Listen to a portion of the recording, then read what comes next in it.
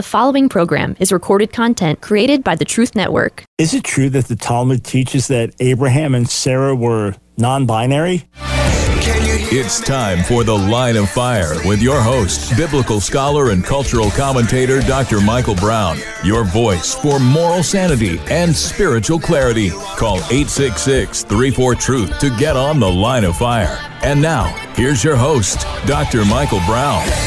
Well, we're going to dig into some really interesting rabbinic texts today. We're going to separate fact from fiction on Thoroughly Jewish Thursday here on The Line of Fire. Michael Brown, welcome to the broadcast. We are here to see you healthy and thriving and growing stronger and stronger in the Lord, infusing you with faith and truth and courage.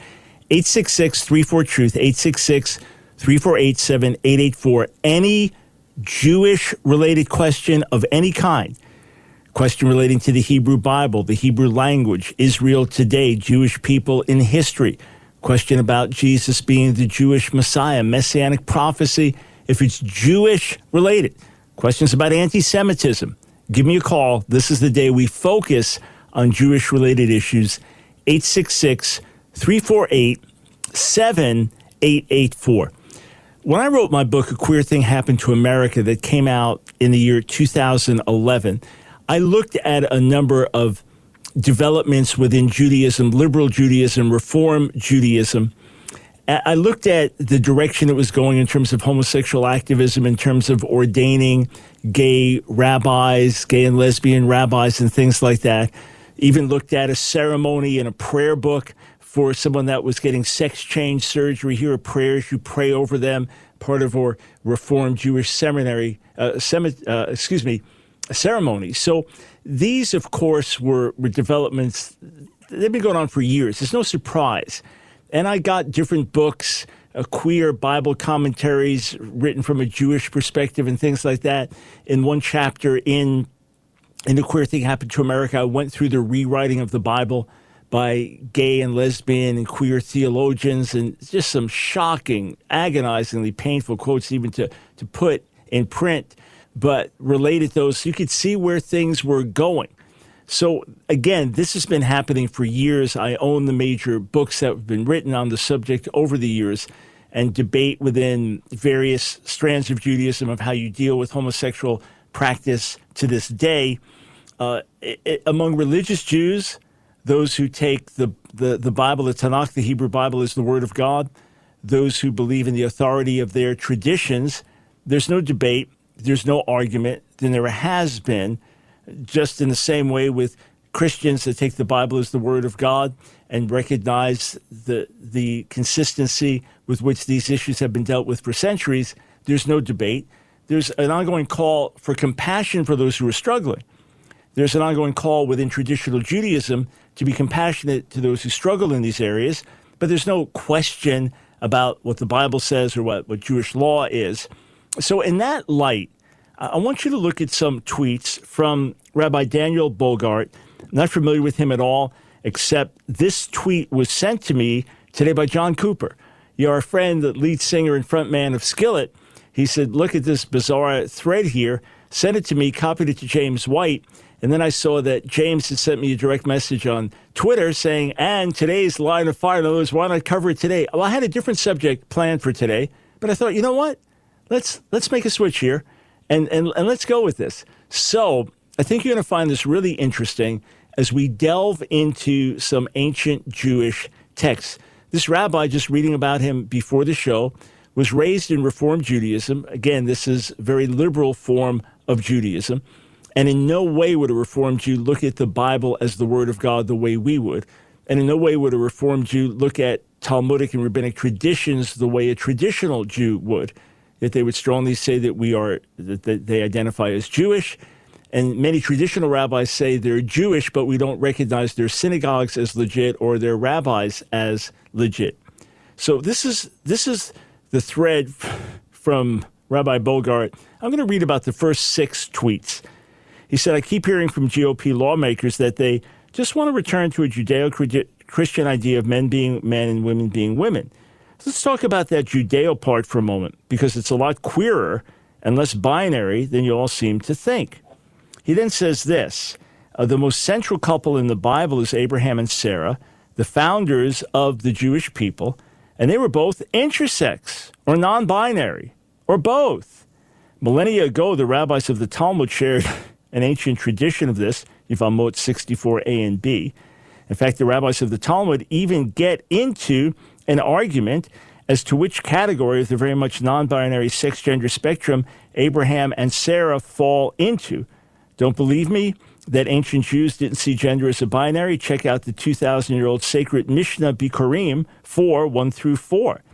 The contemporaries and study partners of the historical Jesus are the rabbis of the Mishnah, and they describe 6 gender sexes, not 2. Now, don't get me wrong, this is still a text with lots of misogyny, but it also clearly shows that we never saw gender as a binary. Want to get even queerer? Adam was made in God's image, which according to Bereshit Rabbah 8:1 means at the moment when the Holy Blessed One created the first Adam, God created them as an androgynous, as it is written, male and female created them. Think about it. If Adam HaRishon, the first human being, was made in God's image, and Adam was described as, this is the literal word in Hebrew, androgynous, that means that according to the ancient rabbis, God is non-binary. Okay, so those are the claims that Rabbi Bogart makes, and he gives you links to actual text to look up. So we're going to do that. We're going to look at these texts to sort this out for the moment. Now, if everything he said is 100% accurate, that would just mean there's some strange traditions preserved in traditional Judaism. The Bible doesn't speak to those things. The Bible doesn't back those things up. The Bible does ultimately say very clearly that God created us male and female. Jesus reinforces that in Matthew 19, 4 through 6, and says that marriage is God intended as the union of one man and one woman for life. So there's no ambiguity in the Bible about that. But are these Jewish traditions being rightly represented? First, let me just say a few things up front. This rabbi is speaking about queer, non-binary, non-gender conforming identities. That's what he's talking about. He's not talking about homosexuality, lesbianism. He's not talking about that here, all right? But I do want to say a few things about that up front. This is not the rabbi's focus here, but I want to say a few things up front. Number one, there's no ambiguity in Jewish tradition about homosexual behavior being forbidden. There's no ambiguity in the Torah. There's no ambiguity in the Talmud. There's no ambiguity in the Jewish law codes. And in fact, the Jewish law codes go beyond what's explicit in the Torah, which forbids male sexual intimacy, male sexual relations, that the Jewish law codes make clear that that behavior is forbidden among women also. So that's the first thing. I know he's not talking about that, but I want to reemphasize that just as there's no ambiguity as you go through the Old and New Testament in terms of homosexual behavior, there's no ambiguity in the Torah and in Jewish tradition about that. The only ones that have different views on that are the ones that are trying to rewrite or reinterpret or ignore those past traditions. That's the first thing. The second thing is that Jewish tradition has some very strong statements to make about same-sex, quote, marriage. Namely, that in the days of Noah, that they were marrying one another. Men were marrying men, or animals having relations with them. And that's one of the reasons that God destroyed the world. It explicitly says this is one of the reasons that God destroyed the world. Same-sex, quote, marriage certificates being written. So this is in the very same traditions that this rabbi is quoting. Now, I know he's not talking here about homosexual practice or same-sex, quote, marriage. He's talking about issues having to do with non-binary, intersex, etc. But I just want to reinforce that. Also, this point, according to traditional Judaism, chronologically, the first commandment is Peru Uravu Umaluya Ta'aretz. Be fruitful and multiply and fill the earth. That is a commandment given to Adam on behalf of the human race. All right, Adam there representing the human race. And that's why when you get to Genesis 2, Adam needs a suitable helper, Chava. Adam needs Eve, because without Eve, they cannot fulfill the calling to be fruitful and multiply and fill the earth. Traditional Judaism, this is a command that every couple must do what they can to procreate naturally. And ideally to have at least one son and one daughter, thereby fulfilling this commandment. Obviously, it's not always in your power to do that, and there's some people who are barren. But to the extent you can, it is a requirement in Jewish law to seek to do that. So heterosexuality is presupposed, and normal sexual functions are presupposed.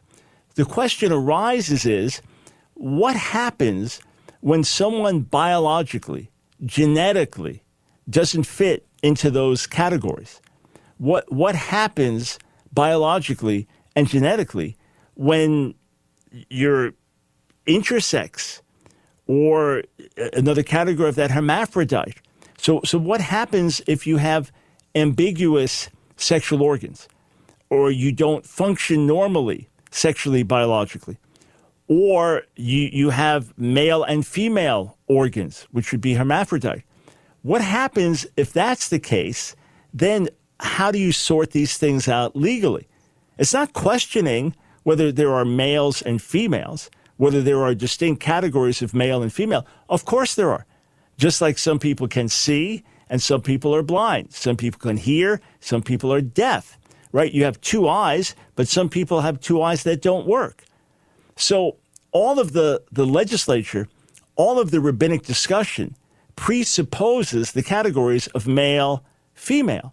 But now you have these others, just like someone with a disability, someone with a handicap, that fall somewhere in between. No one's arguing the existence of intersex people. No one's arguing the physical and biological issues that we always talk about. That has zero to do with a biological male identifying as a female, or a biological female identifying as a male, or a biological male wanting sex change surgery to become a female, or a biological female wanting sex change surgery to become a male. No such thought exists in the minds of these Jewish rabbis that are being quoted. We come back, we're going to look at some of the specific texts that Rabbi Bogart just brought up. Let's separate fact from fiction. Then we'll take your Jewish-related calls after that. Stay tuned.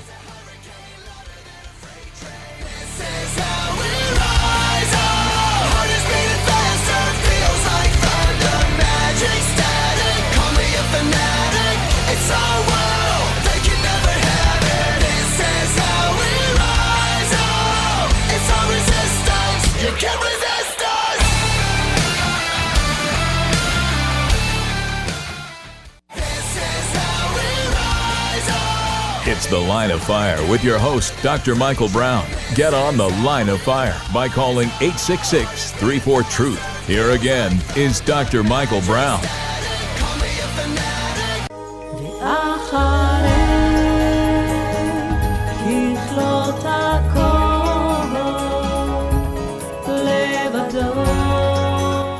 Thanks, friends, for joining us on Thoroughly Jewish Thursday. This is Michael Brown. The number to call with your Jewish-related question, 866-348-7884.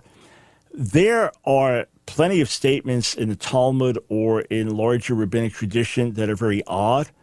There are plenty of statements that I have no desire to defend. I do not accept rabbinic authority, otherwise I would be a rabbinic Jew. I also appreciate much beauty in the traditions, much insight in the traditions, much that's worthy in the traditions. But I'm not speaking as a traditional Jew. Again, if I was, I would not be a believer in Yeshua, and I would be living an Orthodox or ultra-Orthodox lifestyle.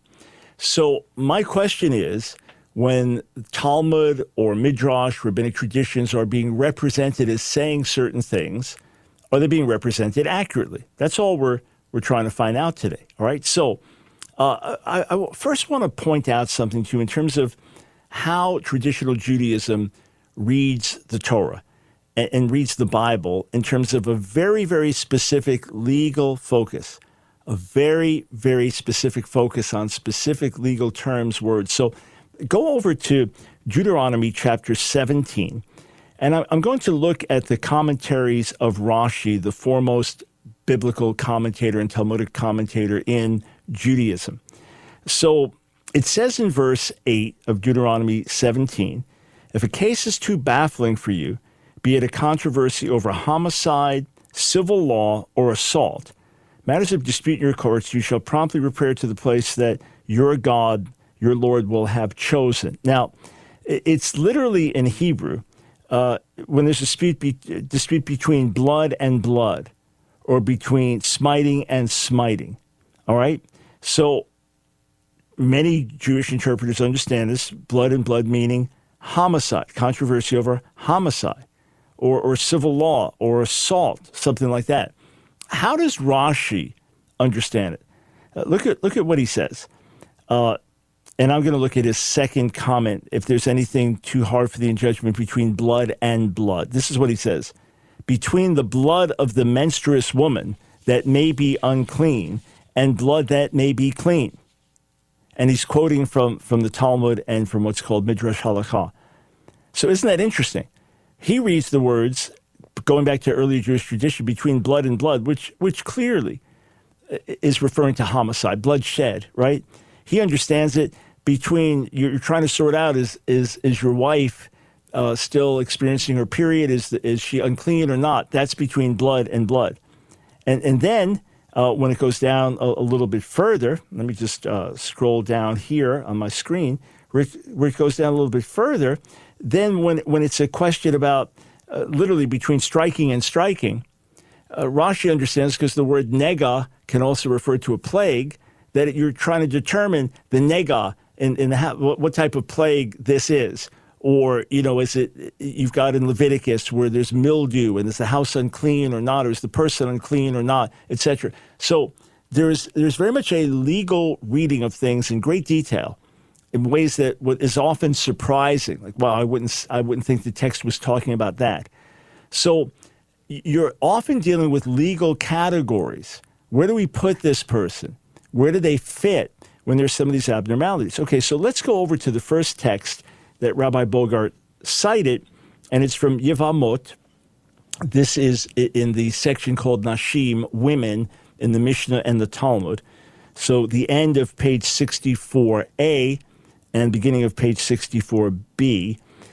Rabbi Yitzchak said, for what reason, so we're reading from the expanded translation of Adin Steinschaltz. Rabbi Yitzchak said, for what reason were our forefathers initially infertile? Because the Holy One, blessed be He, desires the prayers of the righteous. So they're infertile so that they would look to Him in prayer. Rabbi Yitzchak said, why are the prayers of the righteous compared to a pitchfork? Eter is in the verse, and he let himself be entreated. Vayater. This indicates that just as this pitchfork turns over produce from one place to another, so the prayer of the righteous turns over the attributes of the Holy One, blessed He, from the attribute of rage to the attribute of mercy. This is just complete plays on words and false etymologies and things like that, just to make homiletical points. Then it says this. Rabbi Ami said, Abraham and Sarah were originally tumtumin. So that's literally hidden. People whose sexual organs are concealed and not functional. In other words, it's saying that biologically, this was their original condition, that they were tumtumim. The reason they were infertile, the reason they were unable to have children, because their sexual organs were not properly developed. As it is stated, look to the rock from which you were hewn, and to the hole of the pit from which you were dug, Isaiah 51:1. And it is written in the next verse, look to Abraham your father and to Sarah who bore you. So again, a midrashic homiletical interpretation, which indicates that sexual organs were fashioned for them, this is the Steinschaltz explanation, signified by the words hewn and dug over the course of time. Okay, so let's just stop there for a moment.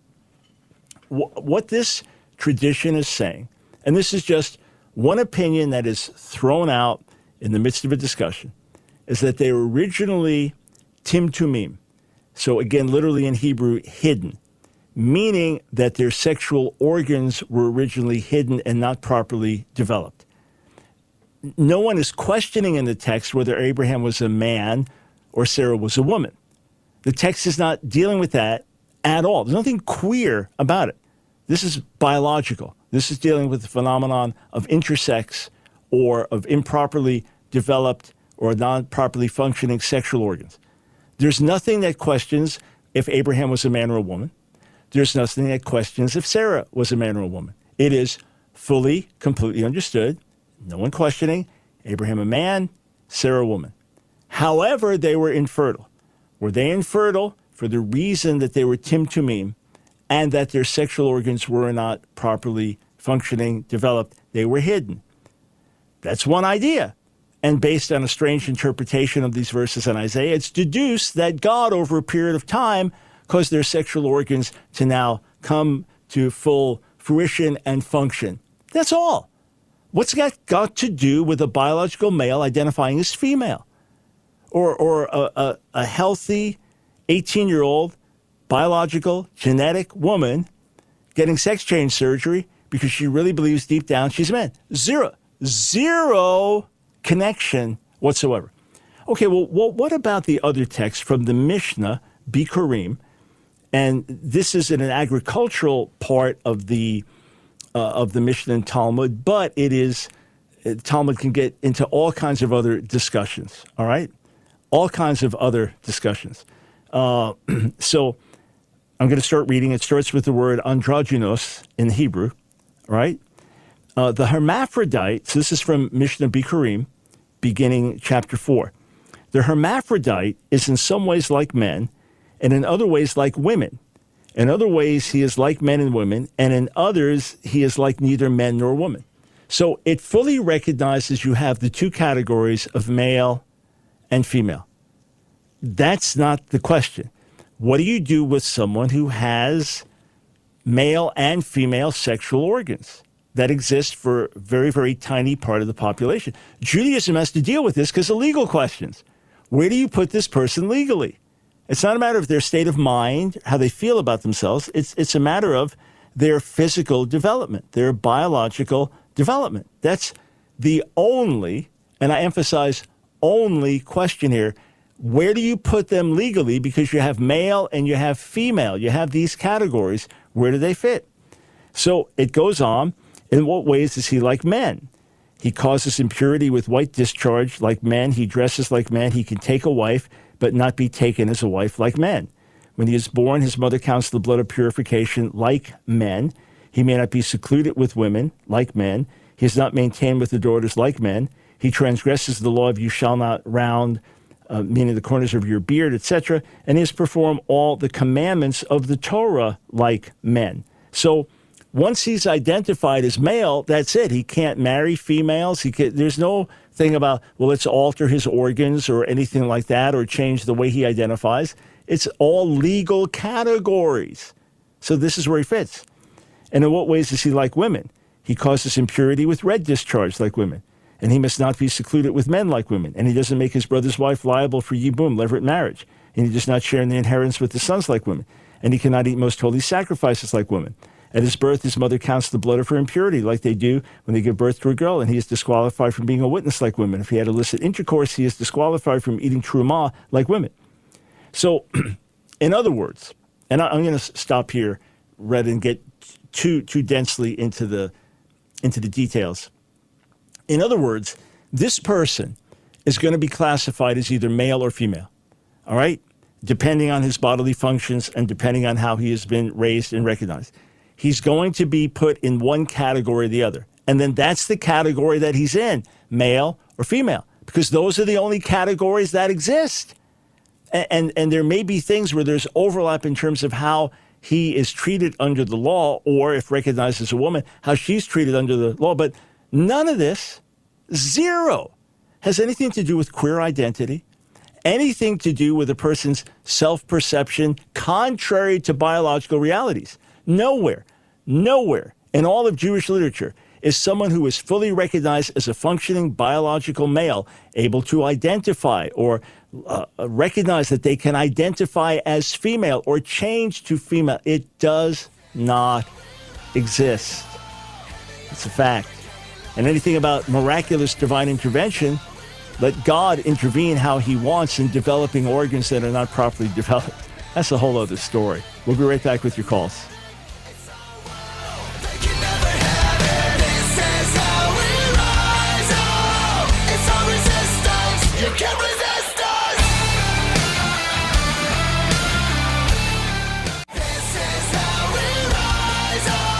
It's The Line of Fire with your host, Dr. Michael Brown. Get on The Line of Fire by calling 866-34-TRUTH. Here again is Dr. Michael Brown.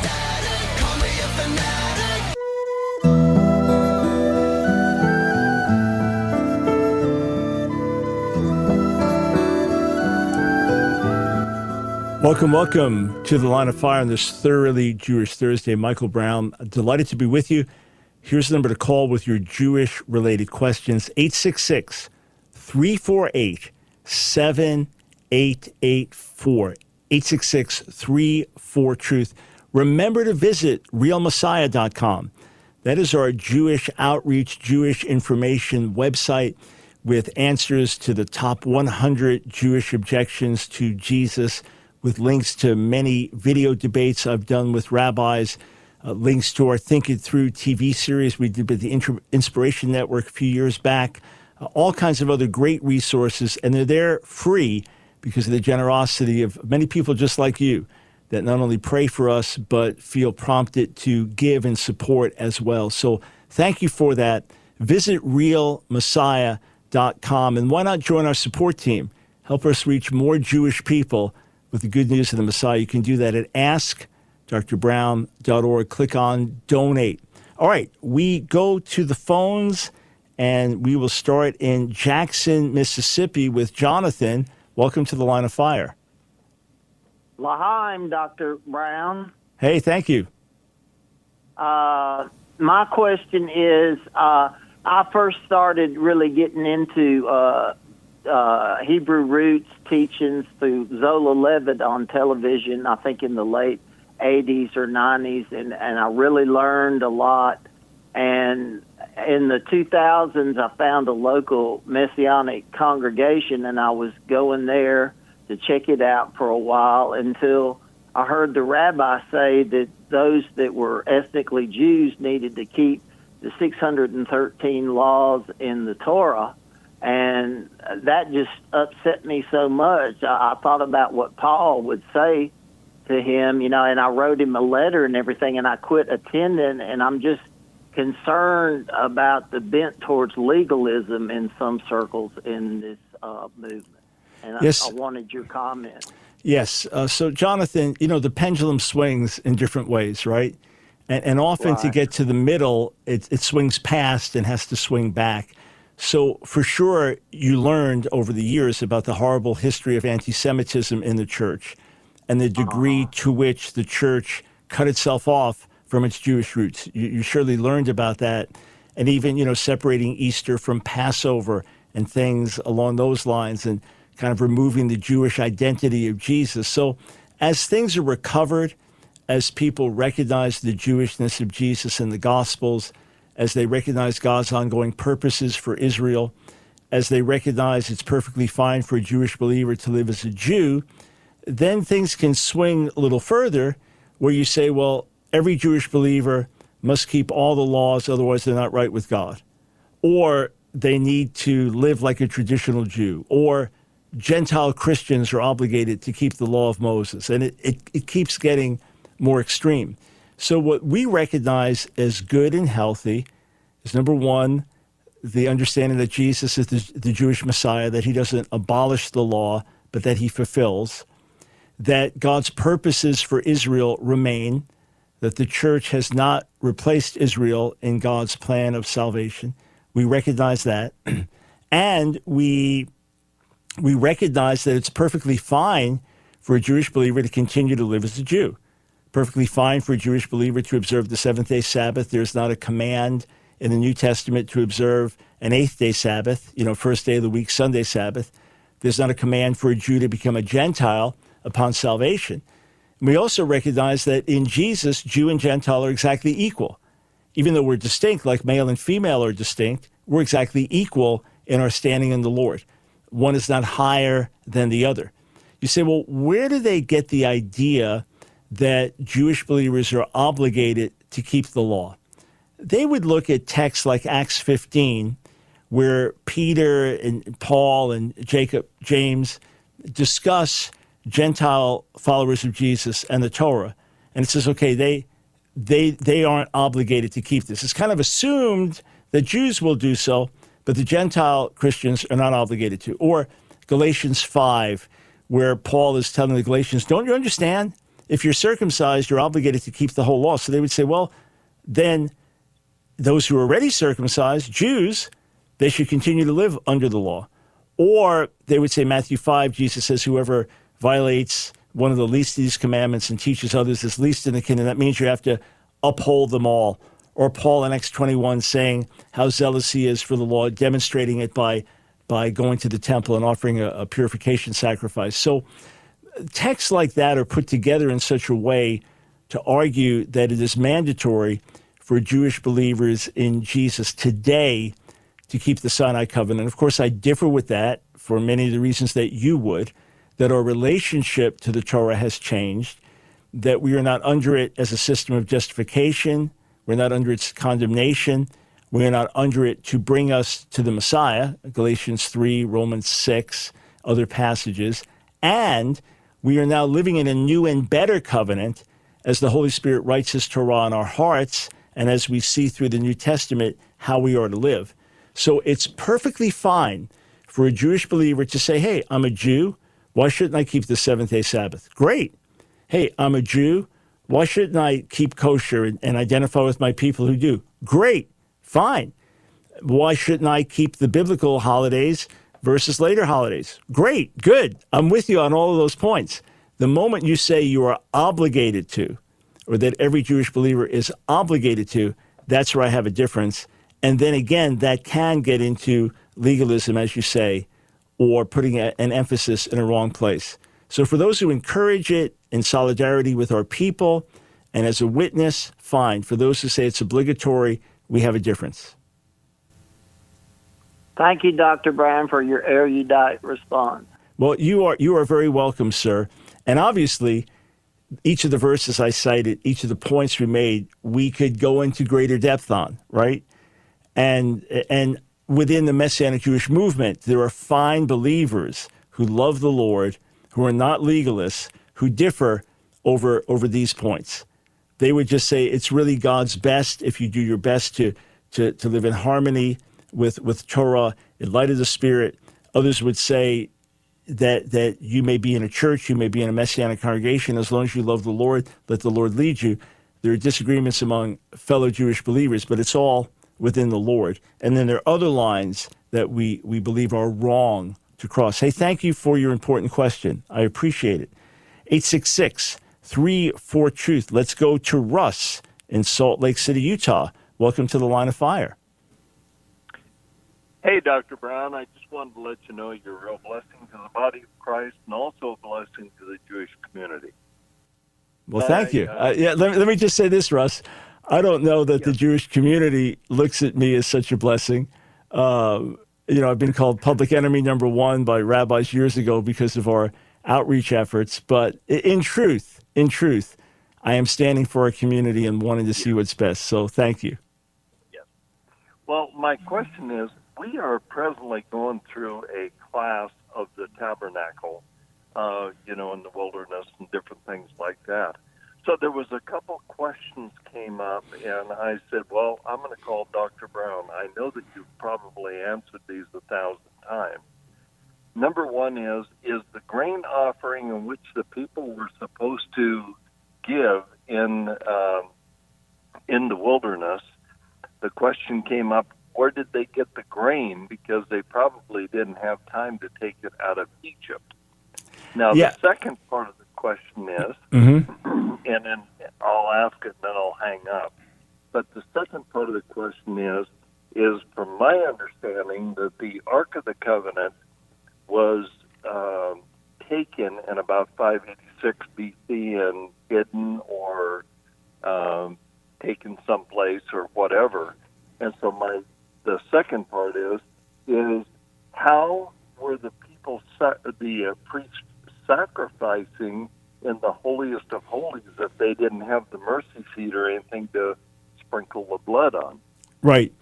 So actually, the second question, Russ, has come up recently. Someone asked me that identically, or I saw it posted somewhere. The first question doesn't come up much at all. So Don't worry about them being answered over and over. So with regard to the second question, there was only once a year when the priest would go into the holiest place of all, right?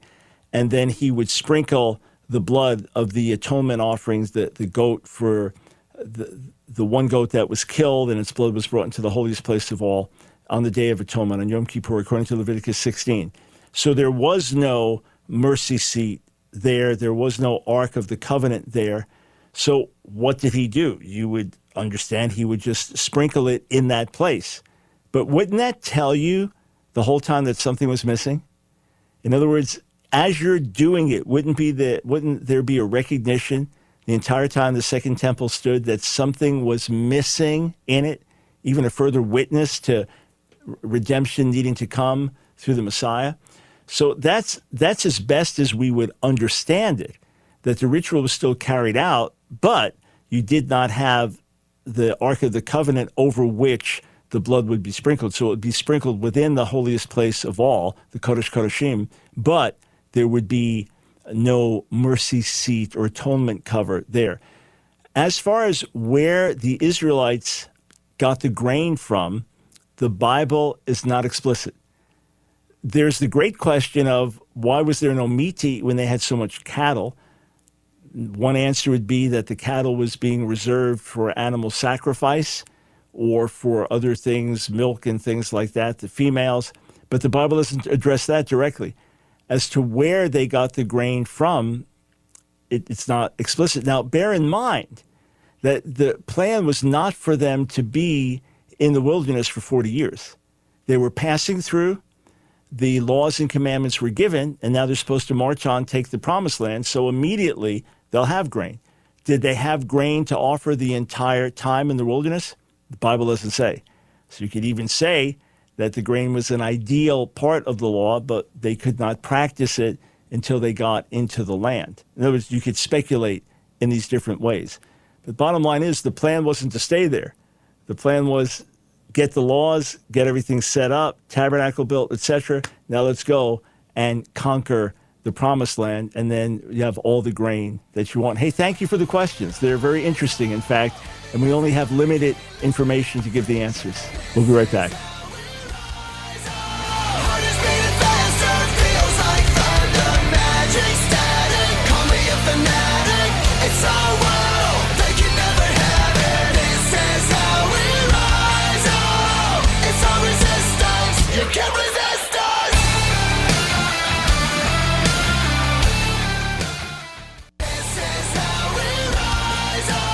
It's The Line of Fire with your host, Dr. Michael Brown. Get on The Line of Fire by calling 866-34-TRUTH. Here again is Dr. Michael Brown.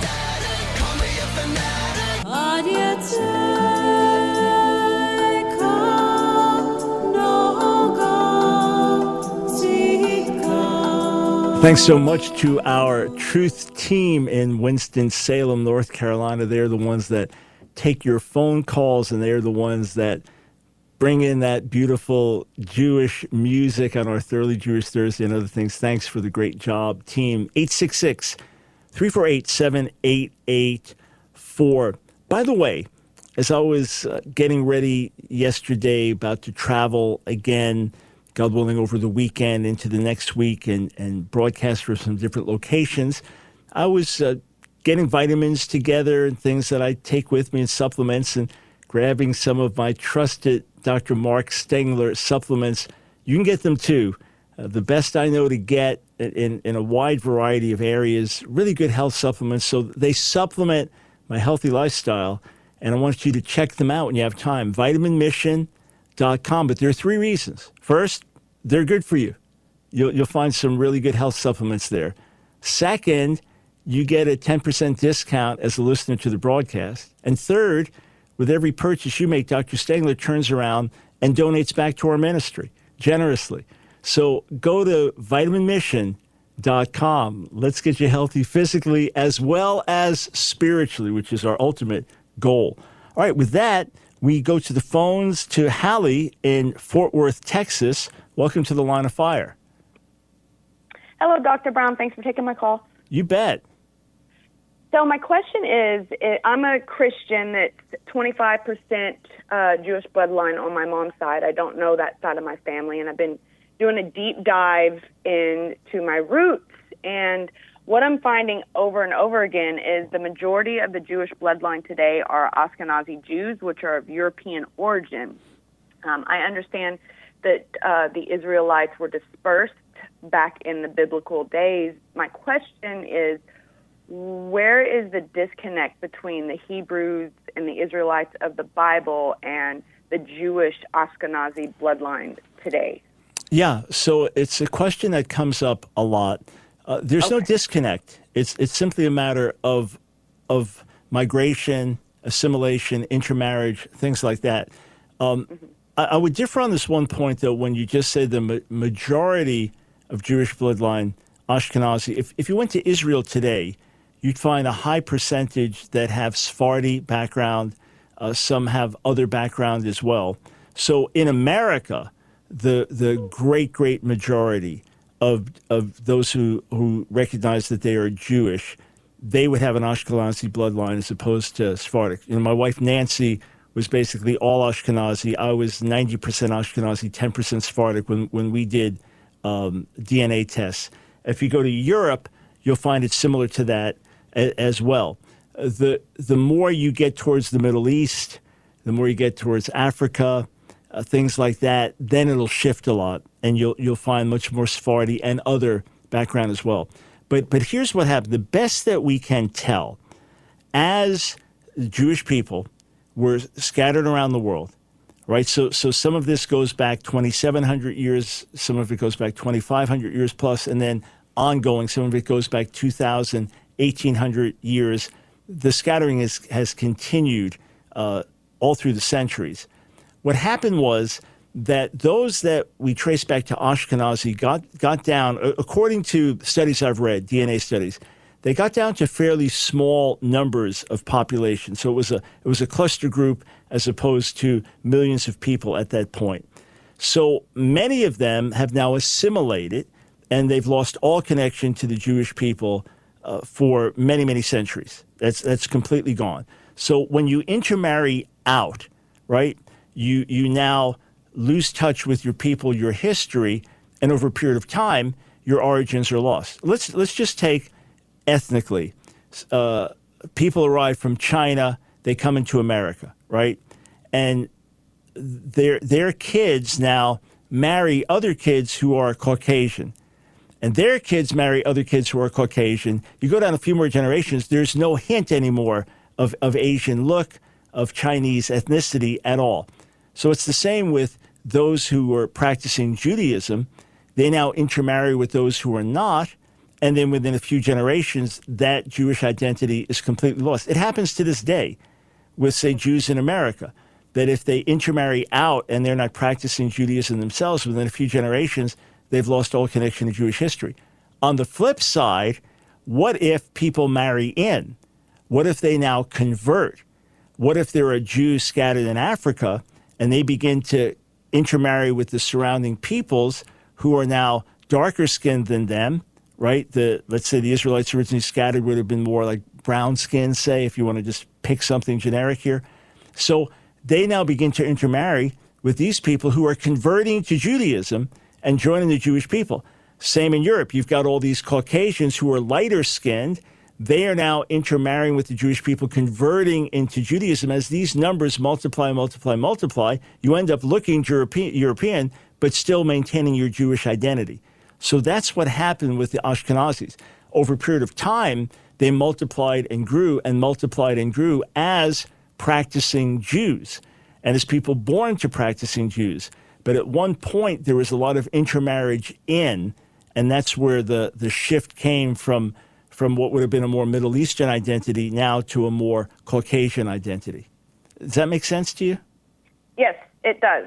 So is the Ashkenazi bloodline connected to the Hebrew bloodline, or is it too far back to tell? No, absolutely so. Absolutely. Okay. No, there's no question about that. It's just that it gets like into a little funnel for a little while, right? So if you think of this, you have the tribes of Israel, but over a period of time, they become, united under the title of Jews. So in New Testament times, you were called a Jew if you're from the tribe of Levi, if you're from the tribe of Asher, if you're from the tribe of Judah, Benjamin, right? You've got different people in the New Testament, and their tribal identities are mentioned specifically in the text, yet they were all called Jews because that was the general, broader description.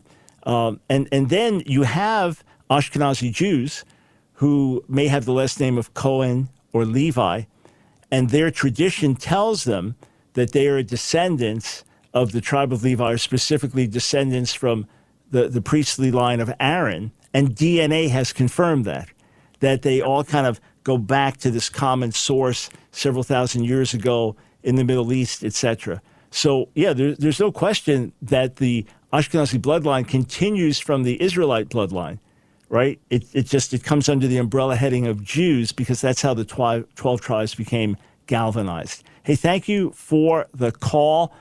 Oh, boy, time is short. Tell you what, Adam in Marshall, North Carolina. I don't know how far we can get, but let's start. Welcome to the Line of Fire. Well, that's unfortunate. I was hoping to have a good long conversation with you, but well, it's tough. It's tough to have a good long conversation on a short radio broadcast. But throw out the in brief at least.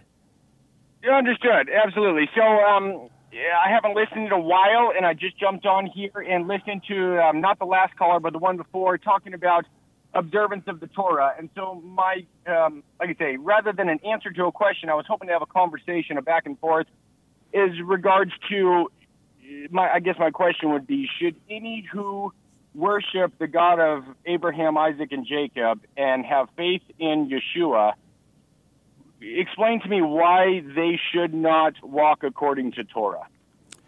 Of course, because God gave us a new and better covenant. Yeshua fulfilled what was written. Jeremiah 31? Yeah. Mm-hmm. Yeah, so he put it in our hearts and cause us to want to do it, correct? Right. So do you want to offer blood sacrifices? Not at all. And I don't want to eat pork either. I want to do all of this. No, hang on. Do you want to offer blood sacrifices? Because that was part of the Torah. No. Okay. Why not? Because there is no temple. There is no Levitical priest. What if there was a temple standing? Would you want to offer blood sacrifices? Well, if that's what he commands, is I see it in Isaiah, is it 65, where he says when Yeshua is reigning during the millennial reign. No, but right now, if there's a temple standing, would you want to offer blood sacrifices? No, not at this point. I have Yeshua. Exactly. Okay, exactly. So that's the whole point, Adam. That under the new and better covenant, we are not required to call to do some of the things written in the Torah. That God has given us a new and better way through Yeshua. So the moral commandments of the Torah he takes to a higher level, everything having to do with priesthood, with approach to God, the sacrificial system, he fulfills in his own... Hebrews, the priesthood had to change, correct? Because exactly. They fell short. They were exactly. corrected. Right. So listen, tell you what, hopefully we can have this conversation another time because I've got just a handful of seconds. We can have an intelligent conversation back and forth on this. Obviously, we can't take a whole show on it, but feel free to call in another day, Thursday or Friday would normally work for this, and we'll have our conversation. You've obviously thought about this, and we can have a good, intelligent conversation back and forth on it. Fair enough? But out of time, I saw in the description you wanted to have a discussion, but I wanted to bring you on nonetheless, at least while we had a few seconds. All right, so hopefully to be resumed. And anyone couldn't get through today, by the way, 15 minutes from now, we're starting our weekly exclusive YouTube chat, 4:15 Eastern Time at Ask Dr. Brown, Ask Dr. Brown on YouTube. Let's continue our interaction there. God bless.